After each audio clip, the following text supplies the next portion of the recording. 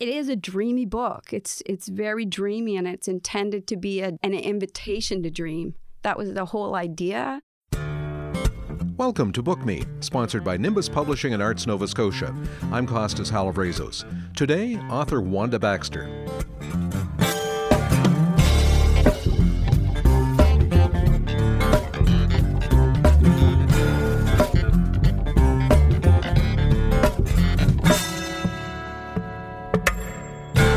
On the eve of World War II, just before leaving Japan, a missionary from New Brunswick named Loretta Shaw gave a copy of Anne of Green Gables to a translator of children's literature, her friend Hanaka Muraoka.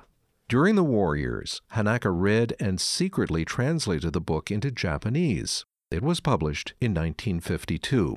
Now, as you might know, that event launched a phenomenon. It made Green Gables a pilgrimage site for hundreds of thousands of Japanese readers. I wonder, a generation from now, whether readers from all over the globe will feel just as compelled to visit our corner of the world because of a book entitled If I Had an Old House on the East Coast.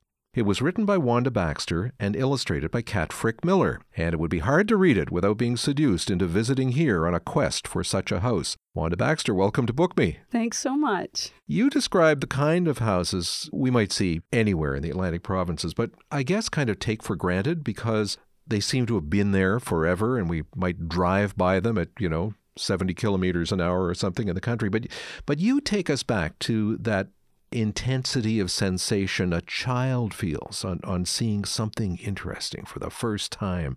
Could you read us some of your introduction? Sure. And it's funny you say that about as a child might see, because I think that's something that I am glad for. I have not lost that kind of childlike sense of wonder. But yeah, I'll read just the beginning and maybe the opening quote. So if I had an old house on the East Coast. Old houses, I thought, do not belong to people ever. Not really. People belong to them. And that's a quote by Gladys Tabor in the introduction. Love at first sight. If I had an old house on the East Coast, I would fall in love at first sight. It would grab me by the heart and not let go. It would appear as in a dream at the top of a lane and maple trees lining the way. Below it, a field of hay slopes down, blown sideways in the wind, and a brook, too wide to jump, meanders through ferns and towering white pine. In the mornings, I'd sit there and drink coffee with cats and wonder about the place, how it came to be this way, out of wilderness. There might be a time-worn photo left behind of the property taken from above, a bird's-eye view of the house and old barn, the apple, pear, and cherry trees out behind, the ocean barely visible in the distance. It's lovely. I mean, you strike a particular tone and you maintain it through the book, and it's very comforting. And by the time we get to the end in the winter, I just wanted someone to tuck me into bed. It is. Did you work on maintaining that tone in the book? I did for sure. Yeah, it was something with the editor and I, because sometimes she would give edits. This was toward the end of the process of making the book. And I agreed with some of the edits, but it threw it off. Like the rhythm and the tone would go. So I'd have to try to take the edit, but keep the tone. So it was an interesting editing process to try to keep the rhythm and the feeling. So I did actually work quite hard at that. So I'm glad you noticed. Thank you. It's kind of a negotiation, ongoing negotiation with your editor, I guess. Absolutely, yes. The illustrations by Kat Frick Miller seem to really fit the tone of your prose, too. I guess just like a mortise and tenon in an old house. How did you two get to work together on this? We were actually just talking about this. We did a presentation on collaborating, and I actually knew her work. I'd seen her show at the Black Duck in Lunenburg of her grad work, and it was a beautiful show. She did screen prints of Lunenburg County, kind of like old pies and quilting and that kind of thing, and it really struck a nerve with me. And it was probably a year and a half after that I had the idea for this book, and when I talked to a publisher about it, they said, well, you should talk to an artist and then develop a proposal. So she came immediately to mind, and I cold called her. I literally just sent her. Yeah, I did. I just emailed her. I had the pitch very organized by then. But yeah, it was just a shot in the dark, and it was a very lucky one. We immediately got along and have a very similar sensibility. So And she got what you were trying to get at right in away. This book. Yeah. That's good. How about dreaming us into the approach to this house on the East Coast? Yeah, the entrance is the first point. There is a section called At the Entrance, and I'll read that. At the entrance would be a stairway of long, thick pieces of slate, carefully positioned and mortared into stairs, and on the wooden door, a large heavy knocker, hand-hammered, like something you might see on an old castle. I'd want a bright-colored screen door in its place in the summer to let the light in and the breeze, and to mark the end of winter. A driftwood chime might hang in the entryway, making a faraway sound that conjures fog and lighthouses and seals. And if I had an old house on the East Coast, there would be souvenirs of visits to the beach, of shells and favorite stones at the entrance. I'd keep a bottle for collected sea glass just inside the door, where I would drop newly found pieces from my pocket when I came home. So you place this imagined house in a particular landscape, but also in history. Tell us why both are important for anyone who wants a rural home on the East Coast. That's what a lot of is in the book, is my own experience and stories that I heard from other people about their old houses. But in my own experiences, I actually tracked the deed back. I have no idea how I fell onto it, but I'm a bit of a researcher. So I went to the government office where you can look at old deed books. And you could track back to the last owner and then track it all the way back. And it was really an amazing process. And it's unshakable, actually. Like, I really felt like I didn't just get to know the house, but the people who'd been there. It was quite an experience. And seeing the old maps and the beautiful old deeds, it was also something that I hadn't seen before and was lovely. And there's a real sense of gratitude for all the people who went before you, right back to the Mi'kmaq and Maliseet in the East Coast. That's for sure. It's hard not to think about, really, because we live in a very clearly, intentionally colonized area. Lunenburg is renowned for the planning, the early British. Yeah. It's and it's beautiful in its planning. There were people already there. So it's very palpable in that region. And there were a lot of stories tied to our land in particular. So it's difficult not to feel when you're there and really know. So yeah, that was important. But also just the craftsman work, like, it's just incredible.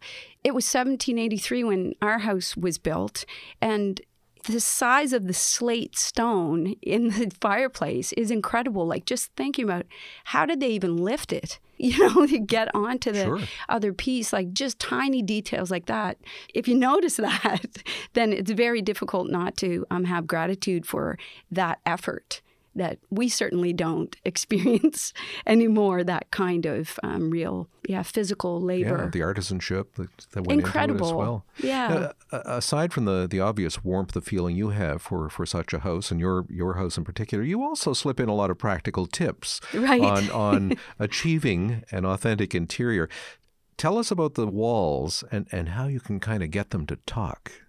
It's not only in my experience. I've definitely talked to other people about learning about their house and the history as they renovate. So, yeah, in our house, there was one wall that was incredibly cold. Like, literally, wind was just coming through. And it was horsehair, and you could feel back like it was squeezed between the beams. And then you could literally see that what they'd used to try to block the wind was birch bark, like, lining behind it, which was not working very well anymore, but it was really something to see. And I know I was at someone else's house where, they started peeling off wallpaper, thinking, no big deal, like how much of a project can it be? It was a monster project. There were layers and layers and layers. And I actually kept a piece of the wallpaper that we found that day out, ripping off wallpaper in his house. And I framed it as a present. And he actually really hated that wallpaper. He didn't like it at all. Take that away. Yeah. But Kat Frick-Miller was able to incorporate some wallpaper designs in there. Oh, she did a beautiful job. And really, I really loved working with her because it wasn't like I had to keep talking or explaining like what I had in my mind. It was right there. Often I'd be like, if I was an artist, that's pretty much what I would like to be able to do. And you even get into giving readers the formula for whitewash. Right. Yes. Well, I really love whitewash. Which I'm tempted to try now that I read. Well, you should. It's actually a really cool and beautiful finish. It doesn't work everywhere, to be truthful. Like I have it in my entryway, and I have it on some concrete walls in the back. I also have it in the greenhouse, but it really has a different layering effect and a beautiful staying power, and it feels different. It can be tedious putting on. It's not as easy as paint, but it's really something. I like that do-it-yourself stuff. My partner and I, we worked on a lot of projects. We worked on so many that it got quite tiring, and some I couldn't stay for. The last one where they ripped up the floors to hand hammer a new wood floor down, I had to go. I couldn't do any more projects, but a lot of them I really enjoyed. So I wanted to share part of that experience. You say this ideal rural home on the East Coast should live on the edge of nature. What goes into creating that feeling? It's really part of my whole thinking. I'm an environmental project manager. That's what I do for work. So it's a little bit of an attempt to get, nature in there, but it's also just how I live. And it's how a lot of people live. It's where people built their houses it actually used the land. So it's still there. And I feel very lucky to live where there's nature intact. Yeah. Including mobile nature, the creatures that live off in the woods behind the house. Absolutely. Yes. It's coming in to nibble at your garden now. I will say that sometimes is not as enjoyable as I've had some experiences with porcupines that they pull raspberries down, raspberry canes, to see if the raspberries are ready. So they actually don't even wait. They break a lot of canes. So I don't love them as much as I used to, but I still do. So tell me, do you expect that some people on the other side of the world might come seeking an old house on the East Coast because of your book someday? One never knows. We were very surprised that a Chinese publisher did pick it up. So we were fairly surprised at that, particularly because it's identified. It's a regional book. At the same time, it is a dreamy book. It's very dreamy, and it's intended to be an invitation to dream. That was the whole idea.